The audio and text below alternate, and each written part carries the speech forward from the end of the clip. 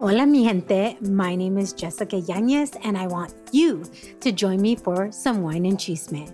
The Wine and Chisme podcast was created to amplify voices across communities of color, all while drinking a glass of wine. From wine talk, interviews, and recaps of all things pop culture, join me every Wednesday for the Chisme. Please make sure to check out the Wine and Chisme podcast and other amazing podcasts as part of the Latina Podcasters Network.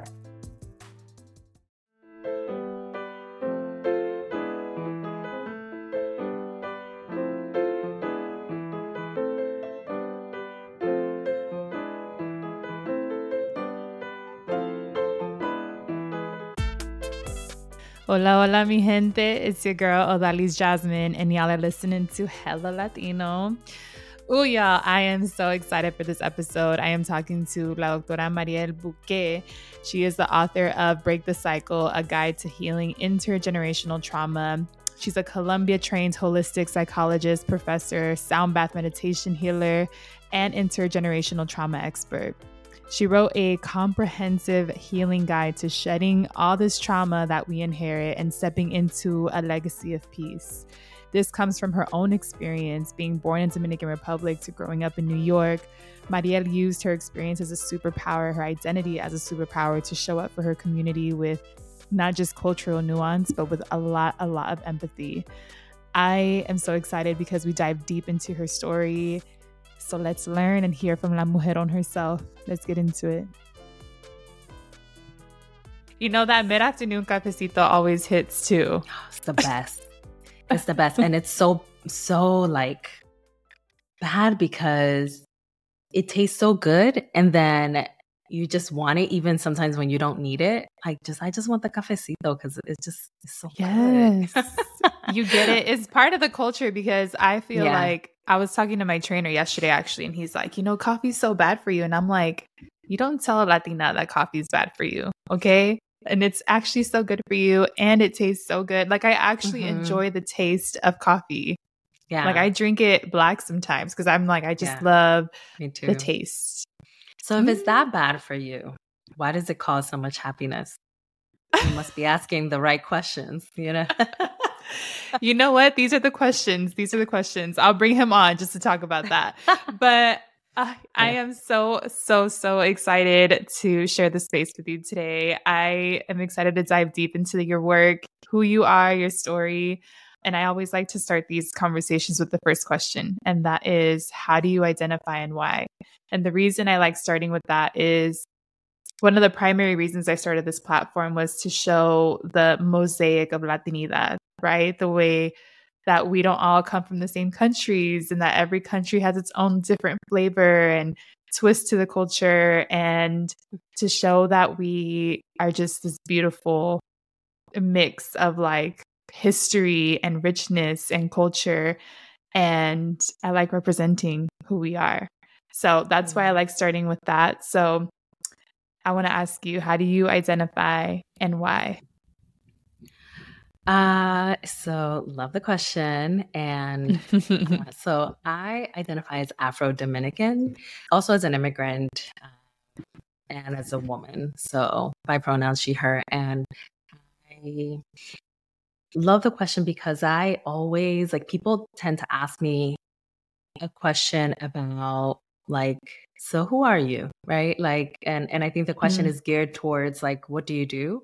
But I very often still infuse my identities because they're so incredibly important to me, to the work, and, to just like how I show up to this work every day, being not just someone that identifies as Black, but also Latina, and also someone that has the cultural context of de aquí, de allá, makes it so that there's a lot that always goes on in my head at any given point in time about how we can heal, how we can show up for each other in ways that are more humanizing, and how I can be the best psychologist I can be, being an Afro-Latina psychologist, knowing that that's like a real rarity. So I have to show up with a lot of intention around that role as well. Oof. Well, I want to dive into a lot of your work is around being like the cycle breaker. Now, I want to dive deep into who you are, your upbringing, your immigration story, your Latinidad. because I want to see what cycles you broke and what cycles were present before. So let's dive deep into your story. When did you immigrate here? Tell me about what you remember of that experience. Oh, wow. Well, oh man, you're like, oh, we're going right into it. Oh, we sure are. We're going deep. So I actually emigrated to the US when I was 5, and I migrated here with my mom and my sister. We left my dad behind, and the 3 of us came first. And that's an important detail because my dad didn't come. Well, my dad didn't get residency for the US until I was 21. And so we spent a lot of years apart, a lot of years without my dad, a lot of memories of hurt and suffering, and ways that it still actually, interestingly enough, still showed up in the ways that I kind of like maneuvered around my professional identity. Like whenever I would have to fly out somewhere, going to the same exact airport, Newark Airport, where we landed, was something so incredibly traumatic for me every time. And I would travel sometimes 2 times a week for work. And, it like being someone that came, having our family almost kind of like disjointed was something that we really kind of like, was very prominent in my upbringing, that we had a father that loved us but couldn't be with us. But the day that I came, that was really interesting, because the day that I came, I, as an adult now reflecting back, I'm like, that was the day that I recognized, even if it was subconscious, I recognized my otherness, because we came the day before Halloween, October 30th, 1991. And when we came at night. And so the next morning we wake up to everybody dressed as clowns and elephants and witches. You're like, ¿qué está pasando? And we're like, oh, we're not in the same place. And it was brick. It was cold. I was like, what is this? So all of our senses were shocked. We're sitting here like, with people that don't speak our language, a lot of people that are just not really kind of like looking like us. And then there's the added bonus, the very palpable bonus of like, oh, everybody's dressed in like some random, I don't know, and it's really hard to connect with them. And so, yeah, my otherness was very amplified when I first arrived here. I cannot imagine. You're like, is this how they dress every day? Or yeah. Mm-hmm. I want to talk about that moment of you're 5 years old, so young, but I also feel like you consume so much, like you're a sponge, right? Like you're just seeing the world. Do you remember your life in the Dominican Republic, or do you remember kind of just the leaving Dominican Republic? Like how much of it do you remember, and how much of it did you miss during that period of time? Yeah. How interesting that that question made me tear up a little bit. I'm like, oh my goodness, like remembering that time. I'm grateful for my parents' sacrifices to bring us here. But I do recall that despite the fact that we were so incredibly poor, we were happy.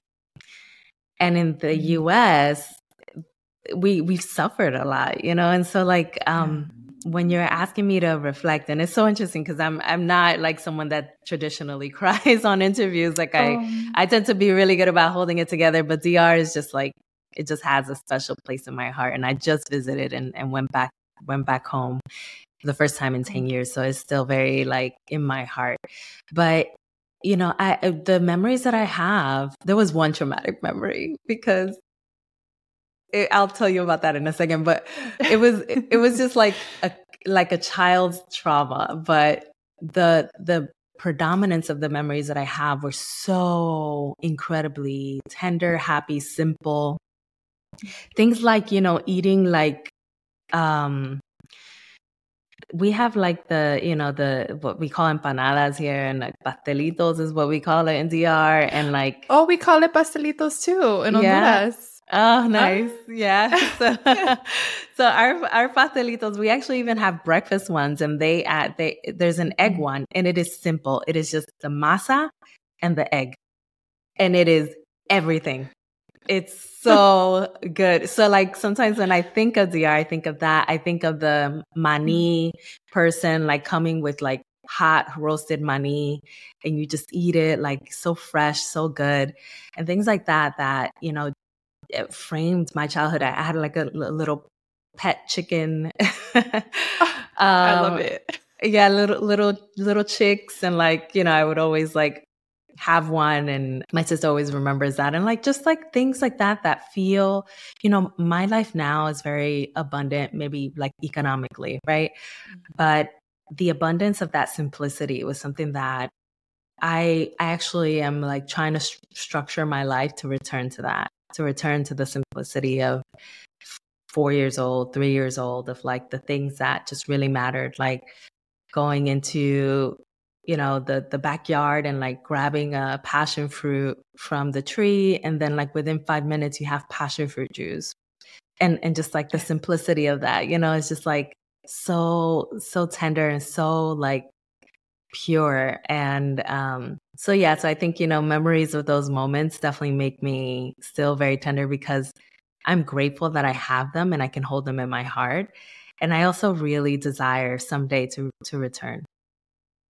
I love that. I think it's funny. I talk to my mom all the time about how they moved here in search of like something different with more opportunity financially, right, for their families and generations.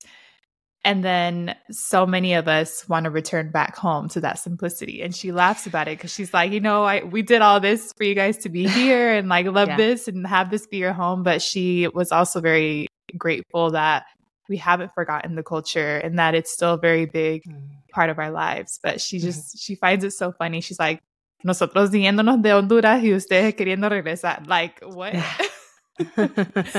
But Yeah. there's a comfort. And as I was asking you that question, and you're kind of you recalling some of those moments, you were recalling a lot of feelings, which I love. Like sometimes you don't always remember all the small details and stories and memories, but it's the feeling that we get of like, yeah, it's a simple life. It's easy.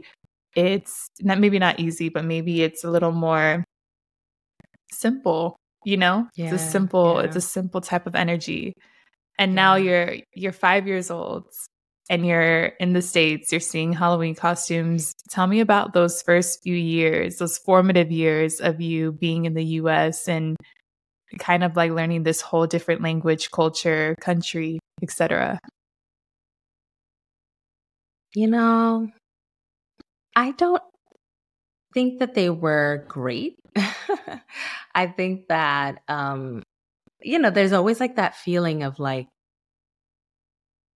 what are people back home doing? What does back home feel like? Right. Like, so, and the thing about it is that I will say, like, I am definitely like one of those kids that was very like intuitive, very emotional, but quietly emotional. Like my mom always tells me that people would tell her, you have a baby in your home, you have a child in your home. Like how? Like I would never hear her because I was very quiet, but introspectively quiet. Like I took in everything in my environment. And of course, it makes me a great psychologist now, but back then it was like just overwhelm of like, stimulus. Yeah.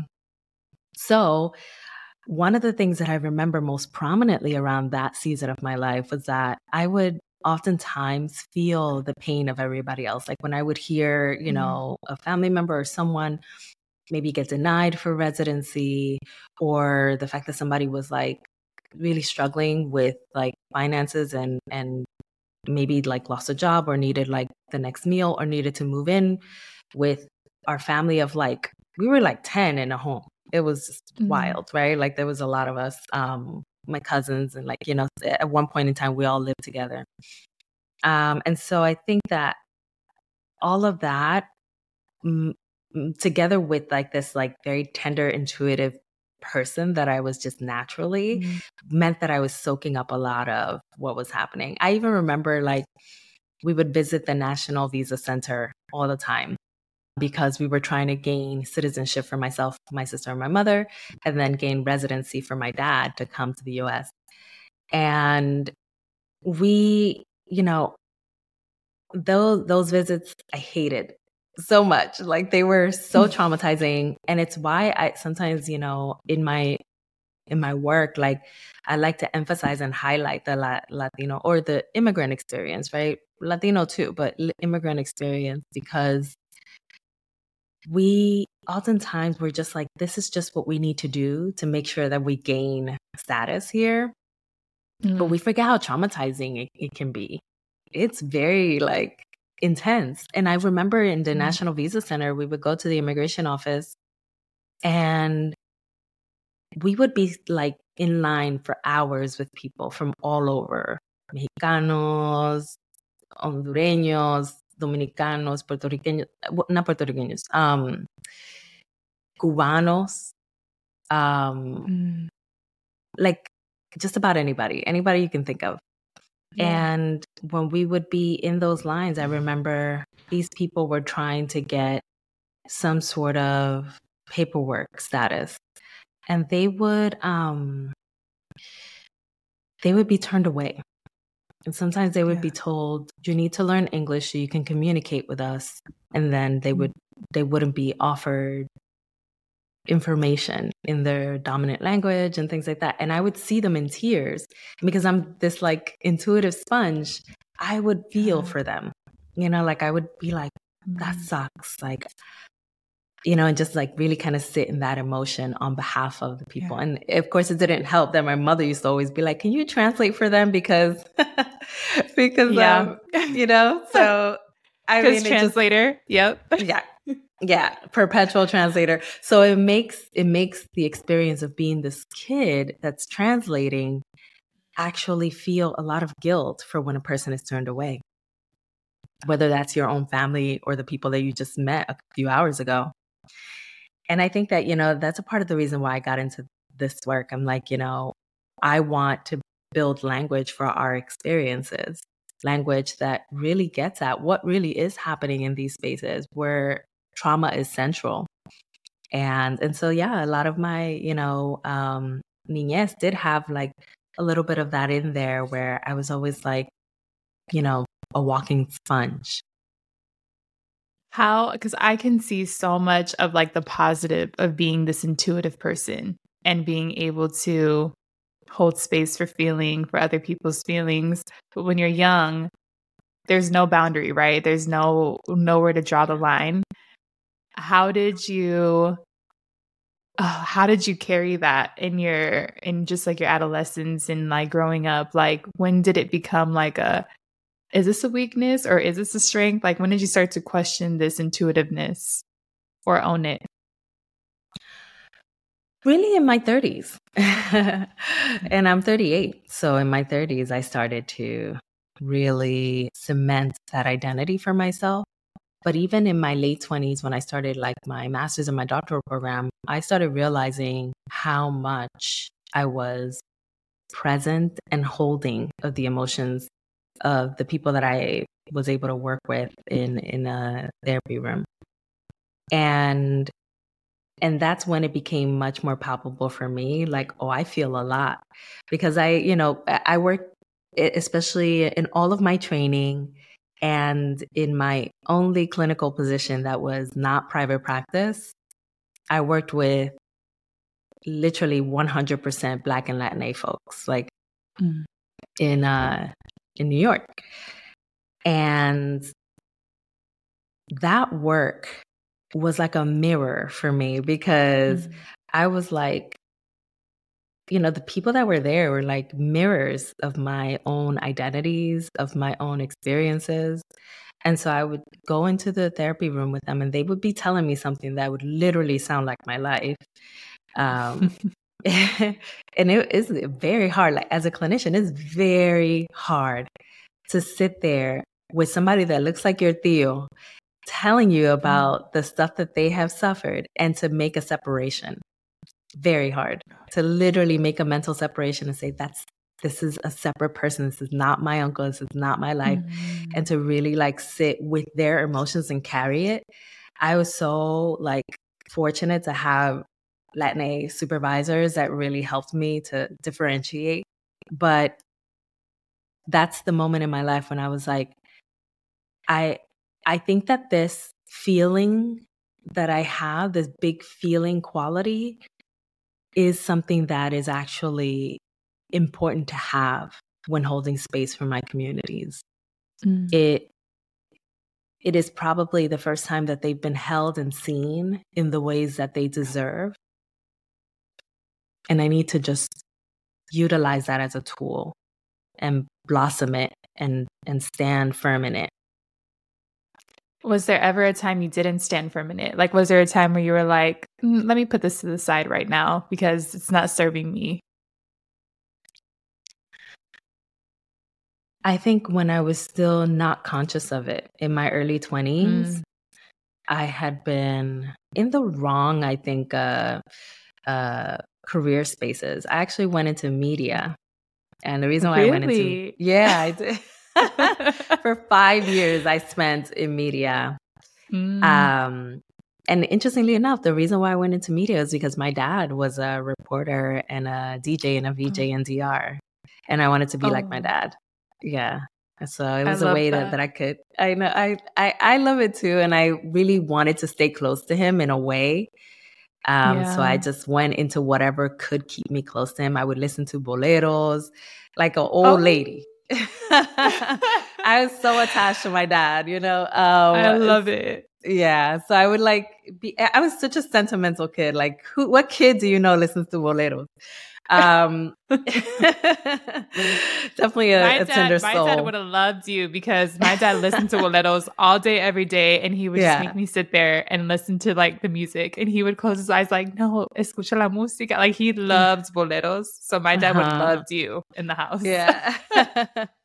You know, boleros also helped me maintain the language because like being so young, it was very easy to lose. Everything around me started being English. Yeah. And so I'm really grateful for those songs too.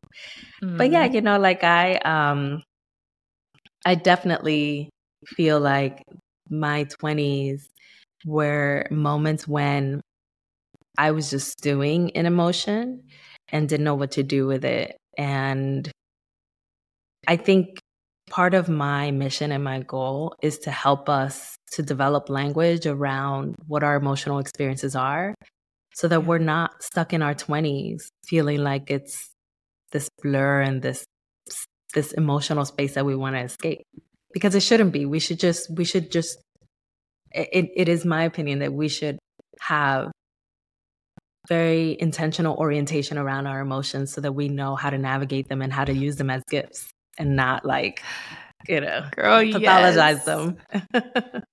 You know, I love this conversation because I literally say this all the time. Like sometimes I can't describe my emotions in English. Like I feel like there's not enough words or like passion in the language sometimes as there is in Spanish. Like sometimes there are things in Spanish that make more sense or feel more like it encapsulates what I'm feeling. But I feel like the emotional language in general is sometimes missing. And I talk a lot about this on the podcast of like, in traditional Latin homes, we don't sit down and talk about our feelings. Like maybe in some cases, some families do. I don't want to generalize, but I know there's this thing of the culture, whether it's one like immigrant parents, they're busy, they're working, like they don't got time to sit down and talk about all the feelings, or it's just like la ropa sucia se lava en casa, or you just don't talk about it, or you're the youngest in the family, so you just like don't talk to them about feelings. Like it feels like there's almost this secrecy in your family all the time. Like you're consistently battling. Like I know my mom's not telling me the full story, or I know like we're going through financial struggles, but no one wants to talk about it. I know this brother is depressed, but he doesn't feel safe enough to voice it. Like there's so much, I think, chaos that happens, but in silence. And it's just like this feeling of like, I know things are not okay, but we're just pretending we're walking outside like everything's totally fine. And it's a weird space to be in. It is. I did. And the thing is that we just didn't have language for it. And even our parents didn't have language for it. Like we just kind of thought of it as the norm or status quo. And for many of us, it is the norm. We do have a lot of like, you know, we have some fun chaos in Latino homes too, right? So there's a lot of chaos. There's fun. There's chaos of all the things. Yes, there's a lot of chaos. And I think that, for the chaos that hurts us, we just haven't had the language that can help us to identify that chaos as chaos that can be remedied. Like we just kind of see it as just the way things are. And we haven't had a chance to really contest these things and also identify new norms that can be more healthy. There's so much to say, right? Like, with that concept of la ropa sucia se lava en casa, or, not airing your dirty laundry, there's a lot of people that have had experiences within their families that have been deeply damaging and hurting. And the families are not willing to touch it. They're just not willing. They brush it under the rug. They invalidate usually the people that are hurt the most. And it creates this cycle of pain that doesn't need to be there.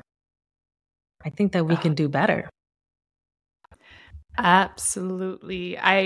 It's so interesting that we're talking about this because it's very timely. Yesterday, I had a conversation with my dad. I came over and I heard a conversation he was having with my uncle who, God bless him, he recently got deported after 40 years of living here because he struggles with alcoholism, and he got his probably fourth DUI. And my Theo has the softest spot in my heart because I see that behind the drinking, there's just a lot of pain that he hasn't navigated. And again, it's not a safe space for him to navigate it. And growing up, it was just the norm. Like, ay, ese tío está bebiendo. It's normal. And I'm like, no. And I would always be the protector. I'd always run over to him, give him a hug. And I overheard a conversation with my dad yesterday. And I was like, Papi, you have to be nicer to mi tío. Like, you're so mean to him. And he's like, well, he has to learn, tiene que aprender. And I'm like, no, be nice. And he might actually listen to you. Who knows? And the last thing he said, and my dad, he's a softie himself, but I think with me out of everyone else, but he told me, he's like, no, es que tú eres, you're so emotional. That's how he kind of ended the conversation. And I sat with my mom, and it's my mom's brother. And I was like, I don't think I'm emotional in the way that he thinks. I am very emotional, but I also see that my Theo has gone through so much, yet no one wants to talk to him about it. And my mom just started kind of tearing up, and she's like, my brother, she's like, he doesn't remember his dad or his mom because he was so young when my grandma passed away and the dad wasn't in the picture. So he grew up as my mom, as his mom. And there's just so many missing puzzle pieces, and him always feeling like he was kind of left out of the picture with all his big sisters. And, it was just a moment of me to empathize with my uncle in a way that I've never known, because we don't talk about these stories. I didn't know all these things about my uncle. And so I say this is timely because sometimes there's these norms in the Latino culture of el borracho, this and that. But there's always a story behind where these titles come from. And it's a beautiful space to explore. Oh, wow. And it's so beautifully stated. And I can appreciate your, bringing in that element of not just compassion, but really seeing your uncle. I wonder how many times he has felt seen in that way and not seen and relegated to just the title of El Tío Borracho. Yeah. And it's what I'm hoping many of us can do for a lot of the people in our families, even the people that sometimes, and granted, I say this, with a little trepidation, but even the people that sometimes are the ones you just can't stand.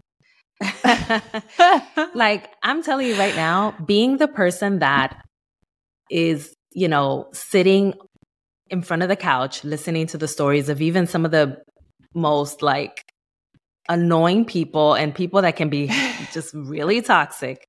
These people are hurting too. And sometimes the way that they are hurting causes hurt to others. And, a part of my mission is to also help those people because, like I say, even in my book, I say, if right now you're looking at these toxic qualities and you're recognizing that some of these fit your personality, then it's a good thing that you're reading this, because there are people that need you to no longer hurt them. And so it's going to be really critical for us to also like look at those hearts and look at all they've been through and the ways that they may perpetuate harm. And I mean, like, not like violent harm, right? I mean, I think that that's a different category that we also have to sort through. But I'm talking like the one that always like talks about your weight, whoever that is, that cousin, that tia, that's like always perpetuating, like weight, like chips on the shoulder, right? Based on like the commentary. The backward compliments. Oh my God. Or backhanded compliments. Girl. Yes. The one that talks about your pelo bien, pelo malo. The ones that, like are like talk about your skin color because you're the darker one in the family, and talk about it in a way that, isn't all that loving. Even if they, use loving terminology around it, that they're trying to say something about you being the undesirable one, or the one that, like maybe talking about, the fact that you don't subscribe to, certain kinds of relationships, and your relationships are different, whether they're like not heteronormative, or they may be different because you're like, you're not like in ways of like relating to others that are traditional to them. All of that comes up in these like dinner tables, or when you visit, or like you're going, like on the way to misa, and like all that, like all this stuff be coming up. And these people themselves have not, one, decolonized their minds because they haven't had the tools, and two, they have not had opportunity to also heal their hearts and spaces and tools to heal their hearts. And that burns in me, because I remember that line in the National Visa Center, and it was every generation in that line. It was little ones, it was abuelos. And I'm like, we were all hurting, and there was no language for our hurt. There was no resource. There was only pain. There was further trauma as soon as we reached those doors and people were turning us away. And it's like, have you ever like had people sit down in your family and actually have conversations about how painful those experiences are? Probably not. We just keep it tucked in. And I'm going to tell you right now, what I have learned in my work is that trauma festers. It doesn't go away. It just translates into other things. It becomes alcoholism. It becomes the ways that you start like talking about and to other people in your family that are hurtful and damaging. It becomes, the ways in which we start developing actual chronic illnesses that are connected to stress, like heart conditions, diabetes, certain cancers. It festers. It becomes other things, but it doesn't go away. Girl. I'm thinking about all the comments I've had of just like, oh, y ese pelo y esas pestañas, ay, te cambiaste, ¿cómo te vistes? Ay, no me gusta eso. Oh my gosh, all the different comments I would get, I was preparing for it during the holidays. It's like, I already know mi tia is going to say all these things about how I lost weight, how I gained too much weight, how I this and that. It's never enough.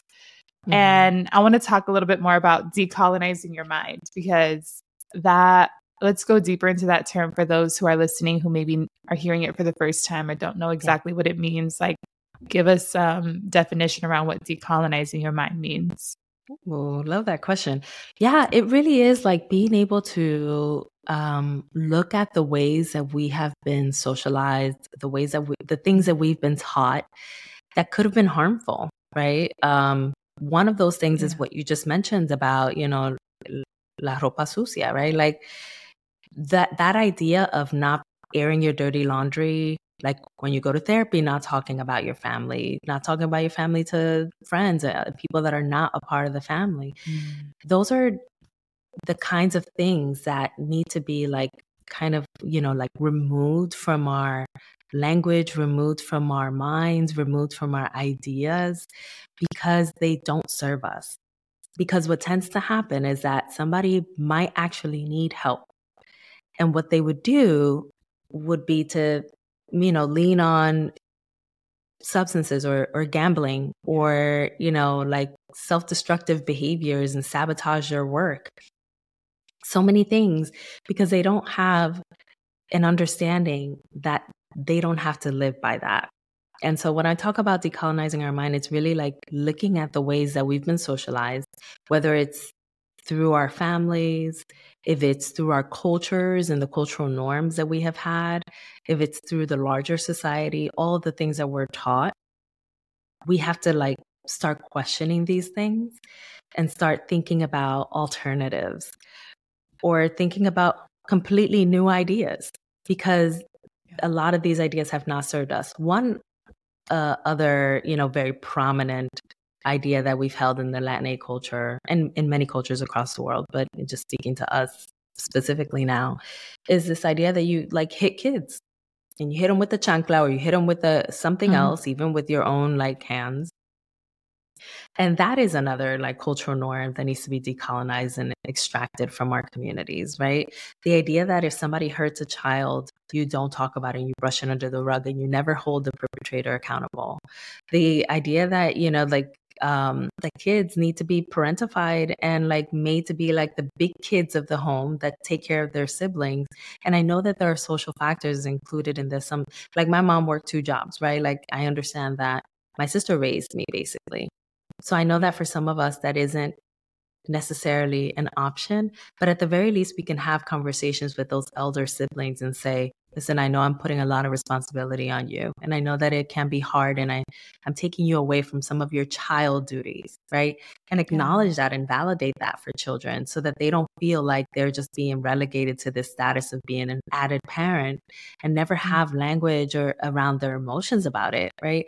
So it's like when we're talking about decolonizing the mind, we're talking about let's let all that stuff go.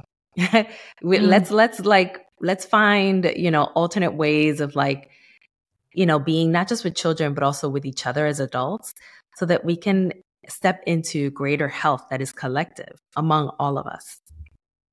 Oh, this is a beautiful segue into more of your work. You recently wrote a book and it's again all about being the cycle breaker. What was just like the burning, like, I need to do this, I need to write this book? Like, what was the origin story behind this book?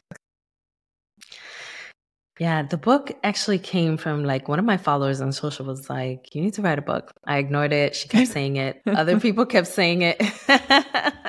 And I was like, all right, fine. I'll someone connect me to an agent. And that's kind of how that took off. I love that. Yeah, so it was a wonderful journey thereafter. But before that, I was talking about intergenerational trauma all the time. And that's how this idea came up with people like, well, why are you writing a book about intergenerational trauma? If you're talking about it in so many podcasts, so many, venues, we need a book. But the actual work burgeoned from my own therapy room in Washington Heights with Black and Latinx clients that continue to have the same story. I would literally be in 5 sessions in a day. And each of those sessions had something that felt like familiar, generational, like the pain didn't start with them. Some people were parents, and I specifically had this one client that was a parent and her children were being treated on the child area. I was in the adult clinic.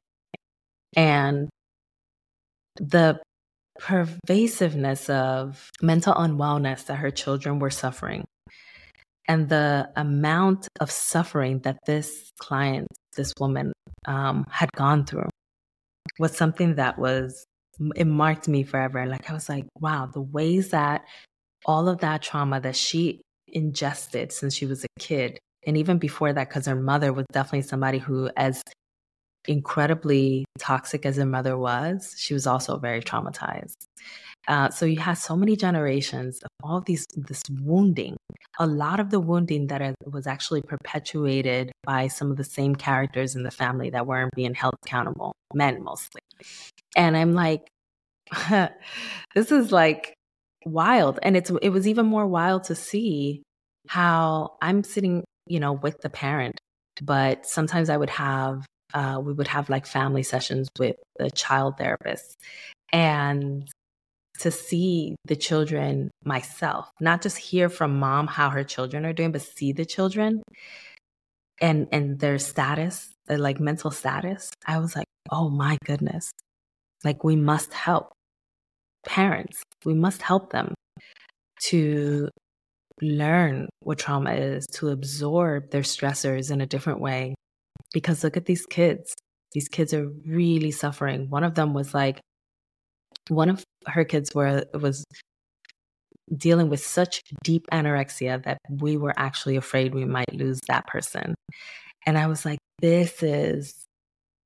we need something now. And I felt so much of that duty to do this, but also because a lot of the texts that I've read around trauma have been created by white cis men, people who can intellectualize our experiences and make it look pretty on paper and can even speak to it, but from a detached place. They don't know what we go through. They've never gone through it.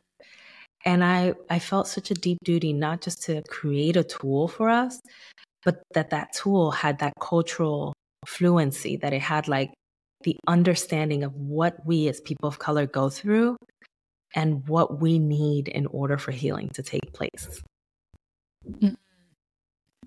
I have so many questions and so much kudos to give you as well, because I think for even therapy, like, how did your family take it? Because I feel like therapy and psychology, all those things, even within our own families, is seen as like, ¿y por qué andas haciendo eso? Bien americano, bien esto y el otro. Like, there's always just like this, we don't do that in the culture. I'm just curious from your perspective, did you face that in your family? Was it like a question of like, what are you actually doing? Are you working with crazy people? Which I hate that term, but I think it's what the stereotype in our families and even other societies feel that therapy is. Like, how did you navigate some of those? What are you doing, like, in terms of your work? Mm-hmm. You know, I will be honest, it did take some years. And my mom actually didn't procure therapy. Well, we kind of, got her into it, but she didn't get into the therapy space until she was really suffering and didn't really understand what else to do. My mom went everywhere. She went to a neurologist. I sat in that meeting. She went to a cardiologist. I sat in that meeting. And the funny thing is that the neurologist was like, I kept making recommendations, and the neurologist was like, I think my prescription is for you to listen to your daughter. But I mean, like, it's very unique that I'm a psychologist and, yeah, I was like, I was trying to keep my composure, but I'm like, I told you so. But it was and continues to be for many of us when we're tapped out, when we no longer have anything else and there's no identification for why we're suffering, why we're physically suffering too, that finally we get help. A lot of the clients that I acquired back in the hospital were people that came in through the ER. They came in on a crisis. They had an ataque de nervio. They had one of my first clients had 7 panic attacks in 1 month. And each time she had to be transported to the ER. And then they were like, we don't think it's a heart attack. We think it's panic. And she didn't have the language for it. She didn't know that was what it was. And it took a lot of convincing also while she was already in therapy with me after being in crisis for her to say, actually, it's panic. It took like a year because we're not willing to recognize the emotional elements of our pain because of that stigma of like, es lo loco que, van a terapia, or that you could potentially be institutionalized if you say too much. Yeah. Oh, I can't imagine being in those spaces with our community. And again, it's just so powerful knowing the communities that we come from because of your lived experience, that you get to empathize with even just that. Like, I know this is kind of like the way it's been done in the culture, the way it's supposed to be in the culture, but you being just in that space as la doctora, the one that's talking to them and helping them create language around it, like, just to give you your flowers, I hope you know how revolutionary it is that your presence is there, because there's so many times where I wish it wasn't this like stereotype to be in therapy or to go see someone or to go ask for help, because our community can be so much more healed collectively, right? But I think you, again, are just revolutionizing what therapy looks like, what it feels like, what it can be. And through your book, through your words, through your work, I just know that we're going to create this whole different generation of just awareness in the culture, awareness in ourselves, and just wanted to give you your flowers because I'm like so impressed and glad that you're here. Thank you. Tell me about what this book it really is about and why people should pick it up and read it. You kind of mentioned it to us already, but if you can give us just like this is what you're going to get from the book, let us know. Yeah, this book, it is a guide to healing intergenerational trauma, truly and through a guide. It is like a book that mirrors the work that I do in my sessions with clients. It's a book that was birthed out of the ideas and the work that was present in the treatment room with my patients that looked like me. And a lot of it is also data. It's a lot of information that we need to know, information that I want to be in the hands of us, right? Like I want us to have an understanding of when you are working with an inner child wound, it's not just your inner child wound, it's also your parents' inner child wound, because the inner child is intergenerational. The pain that they suffered and they couldn't resolve because they didn't have the tools to, and sometimes even the motivation to, those wounds become your wounds. They become recycled. And there are ways also to work to extract them from your heart and feel lighter, not just for you, but for them maybe. And of course, for the future generations, if you choose to have children or if you already have children, so that your children can benefit from the work that you do. There is an understanding in the book of what our intergenerational nervous system is. The nervous system that is not just how you internalize stress, but also how your family has internalized stress and modeled that for you. And the ways that you are also, when you're fighting and everybody's like chiming into the fight and you hear everybody's loud voices, how that is also a part of how your nervous systems are triggering each other.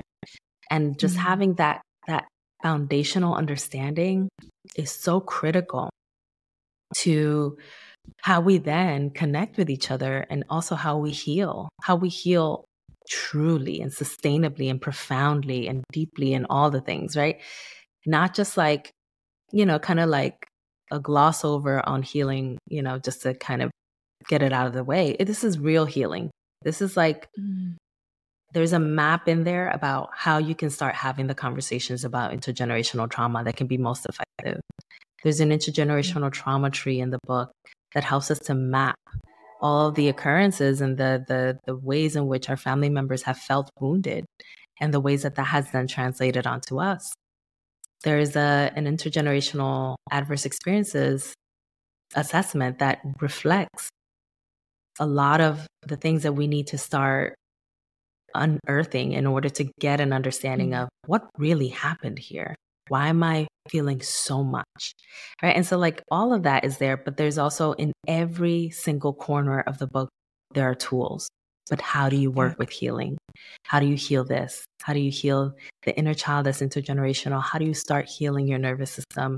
How do you start healing, even the systems that continue to perpetuate trauma within our families and homes? How do we start healing holistically, the whole thing and the whole human? Yeah. Oof. How has this served you? How have you kind of holistically healed that inner child, and how have you kind of broken, or what are some cycles that you've broken that you're just like, this is an example of what can happen to you as well? One of the biggest cycles, and I do mention this in the book, is a cycle of intergenerational guilt. I've held on to so much guilt. That was my mother's guilt. That was my grandmother's guilt. That was the guilt of not being able to really kind of like help our families to survive dire circumstances. My mother was the eldest daughter of 8. She migrated to the US and she never, ever, ever stopped helping her family, every single one of them. We would actually go back to the DR once a year to visit my dad and then visit the whole family throughout the entire country. We would literally take trips everywhere, lengthy trips. And I think they're guilt-ridden trips, but it was because nobody could be left without something. We needed to give money to everyone, shoes to everyone, clothes to everyone. And my mom would, there was this place that we would go to. We called it La Ropa. Everybody called it La Ropa, which was just like a secondhand, like this woman's house. And she had like a thrift store in her house. And then she would have a bunch of stuff and you could buy it for like 50 cents. And so it would be really affordable. So we would actually pile up a lot of that stuff to then bring to the DR for the people that were in more need than even we were. So, you know, a lot of what that did, I think, apart from how beautiful it is, right? Like I know my mom has a big heart and that's why she did it. But it also left us feeling like we could never have, we were never really worthy. We needed to always like take the clothes off our back to give to others. Yeah. And it's something that I carried even into my like clinical practice. Like I was always like so overgiving that I actually burnt out because I was like, I must give, you know, I must like show up for my communities. I must be the best clinician out there because I have to make sure that I show up for us. And it wasn't healthy. And it was just a different version of that guilt. And even now, like now I'm the matriarch of my family. I'm the one that holds the highest like economical position. So I'm the one that now sends stuff back. I'm the one that now I went with a whole 2 maletas to DR in December. But I went with a very conscious understanding of how I was carrying the emotions around it. And a lot of the healing that I've done around not overcoming myself with guilt, but instead doing it because I love the people, because I want to show up for the people that I love, and not because I feel a sense of duty for their survival. And I think that that's a very different way of approaching our love and remesas and things like that, that are a part of our culture, but tend to cause us a lot of deep wounds. Wow. I just want to bookmark, italicize, bold all of this because I think it's a beautiful thing to grow up. And like, I always give my mom so much credit. I'm like, es una dadora. Like she loves to give. And it feels like sometimes I used to tell her when I was younger, I'm like, you give too much. Like, you know, you have to give us some love too. And us, by me and my 6 siblings, I'm like, we exist too. Like, you know, it's not just tío, tía, primo, prima. It's not just them. But now growing up, I'm seeing how much beauty there is aside from the guilt, how much beauty there is of not having a lot, but always finding something to give. And I just, even now being similar to you, holding that highest economical like privilege, sometimes there's more guilt than there is like, oh, I want to give. Like sometimes there is the guilt of like, I'm here because I had papers. I was born here. I was able to go to school. I was able to do this. Like I have to give all these things. I have to do it because my mom didn't have anything and she gave all these things. Like what excuse do I have? And there's almost like a guilt, like I convinced myself I have to do it. But you just saying that is like, I feel so seen in this moment because I'm like, to give from a place of like, no, I really want to give because I love you. I want to be here for you. I want to give this to you because I thought of you. Like coming at it from that angle is so much more beautiful, peaceful, healing than it is to like say, no, I have to just give all my money to my family because that's just the way it goes. And, you know, girl. Yeah, you carry it differently. The emotion is different. And then, you know, you carry like the interchange is carried with love and pride rather than with that guilt and that heavy, which is not helpful for any of us, right? I used to be resentful, you know, about how much we needed to then extend for others in DR. And I think that now I see it as like, I want my family to live with dignity. I want my family to live with the understanding that I truly love them and I have the means to be able to help them and protect them. I'm going to do that because I simply believe that their humanity matters. And it is a different philosophy, around the work than, gotta send because it's Christmas. We must, and everybody's got to gather their money and like, it's very different. Girl, I will always remember this one Christmas where I thought I have to spend big money on everybody, break the bank because I made it. I'm here. I'm making good money. And I want to show everyone that I'm thinking of them. And girl, for like months, I was paying those debts. I was like, what in the world did I do? And that was just a moment for me to reflect. Like, I don't want to just give to give. Like, I want to give with intention, but it's taking a long time to just get there. And I think that's another thing that I want to teach our communities is just patience with ourselves, because being a cycle breaker isn't just like, okay, cycle's done. It's done with me. Like, let's keep moving. It takes some time and it takes a lot of patience. And I'll tell you this quick story because I think you'll appreciate it as a therapist. But I was in therapy for like 4 years at the time. Well, I've been in it for 7 years now, but I was probably like 4 or 5 years in. And I remember showing up to my therapy session and I was like, Debbie, shout out to Debbie. So, Debbie, I think I've been lying to you for 5 years. And she's like, tell me more. I was like, I show up to every therapy session and I'm like, I'm good. I had a great day. I had this, I had that. And there was that level of, you can't talk about the bad things. Like, you have to be grateful. You have to be grateful.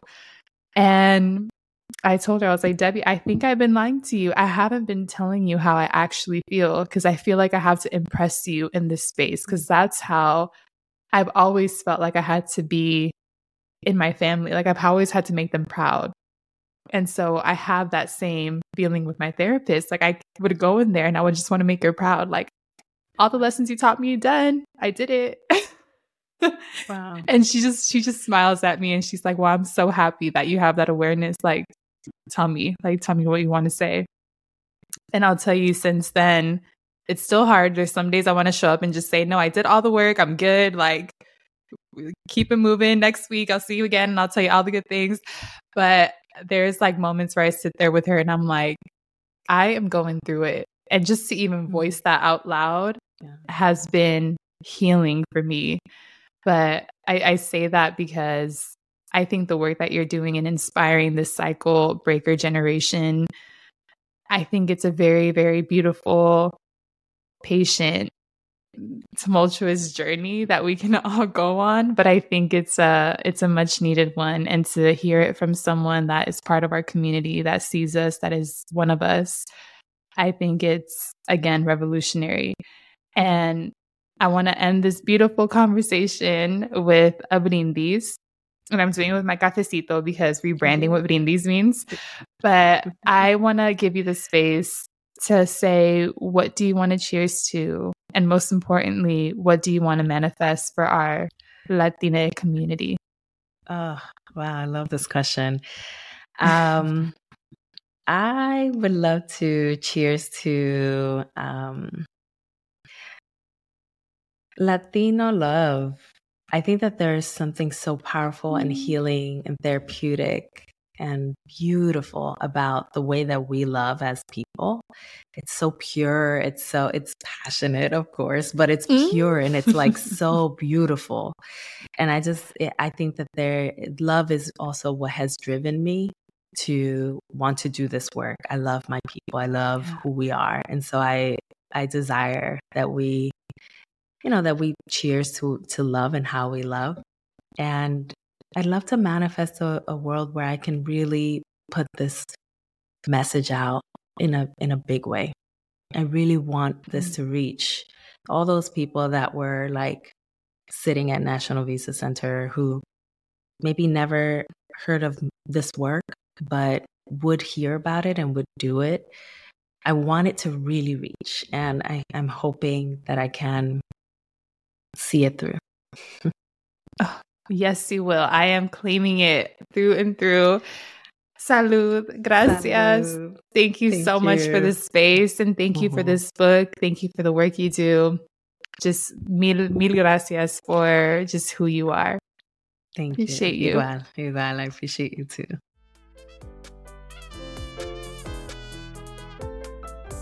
Y'all, I could just listen to her talk all day. Thank you so much, Mariel, for being here. And thank y'all for always tuning in to Hella Latino. I'm going to see y'all next week for more Cafecito and Chisme. I got lots and lots of great stories for y'all. For all Hella Latino updates, follow Hella Latino Podcast on Instagram. You can also follow me on LinkedIn or my website, odalisjasmine.com for more information. Con muchísimo amor, tu amiga hondureña. Abrazos.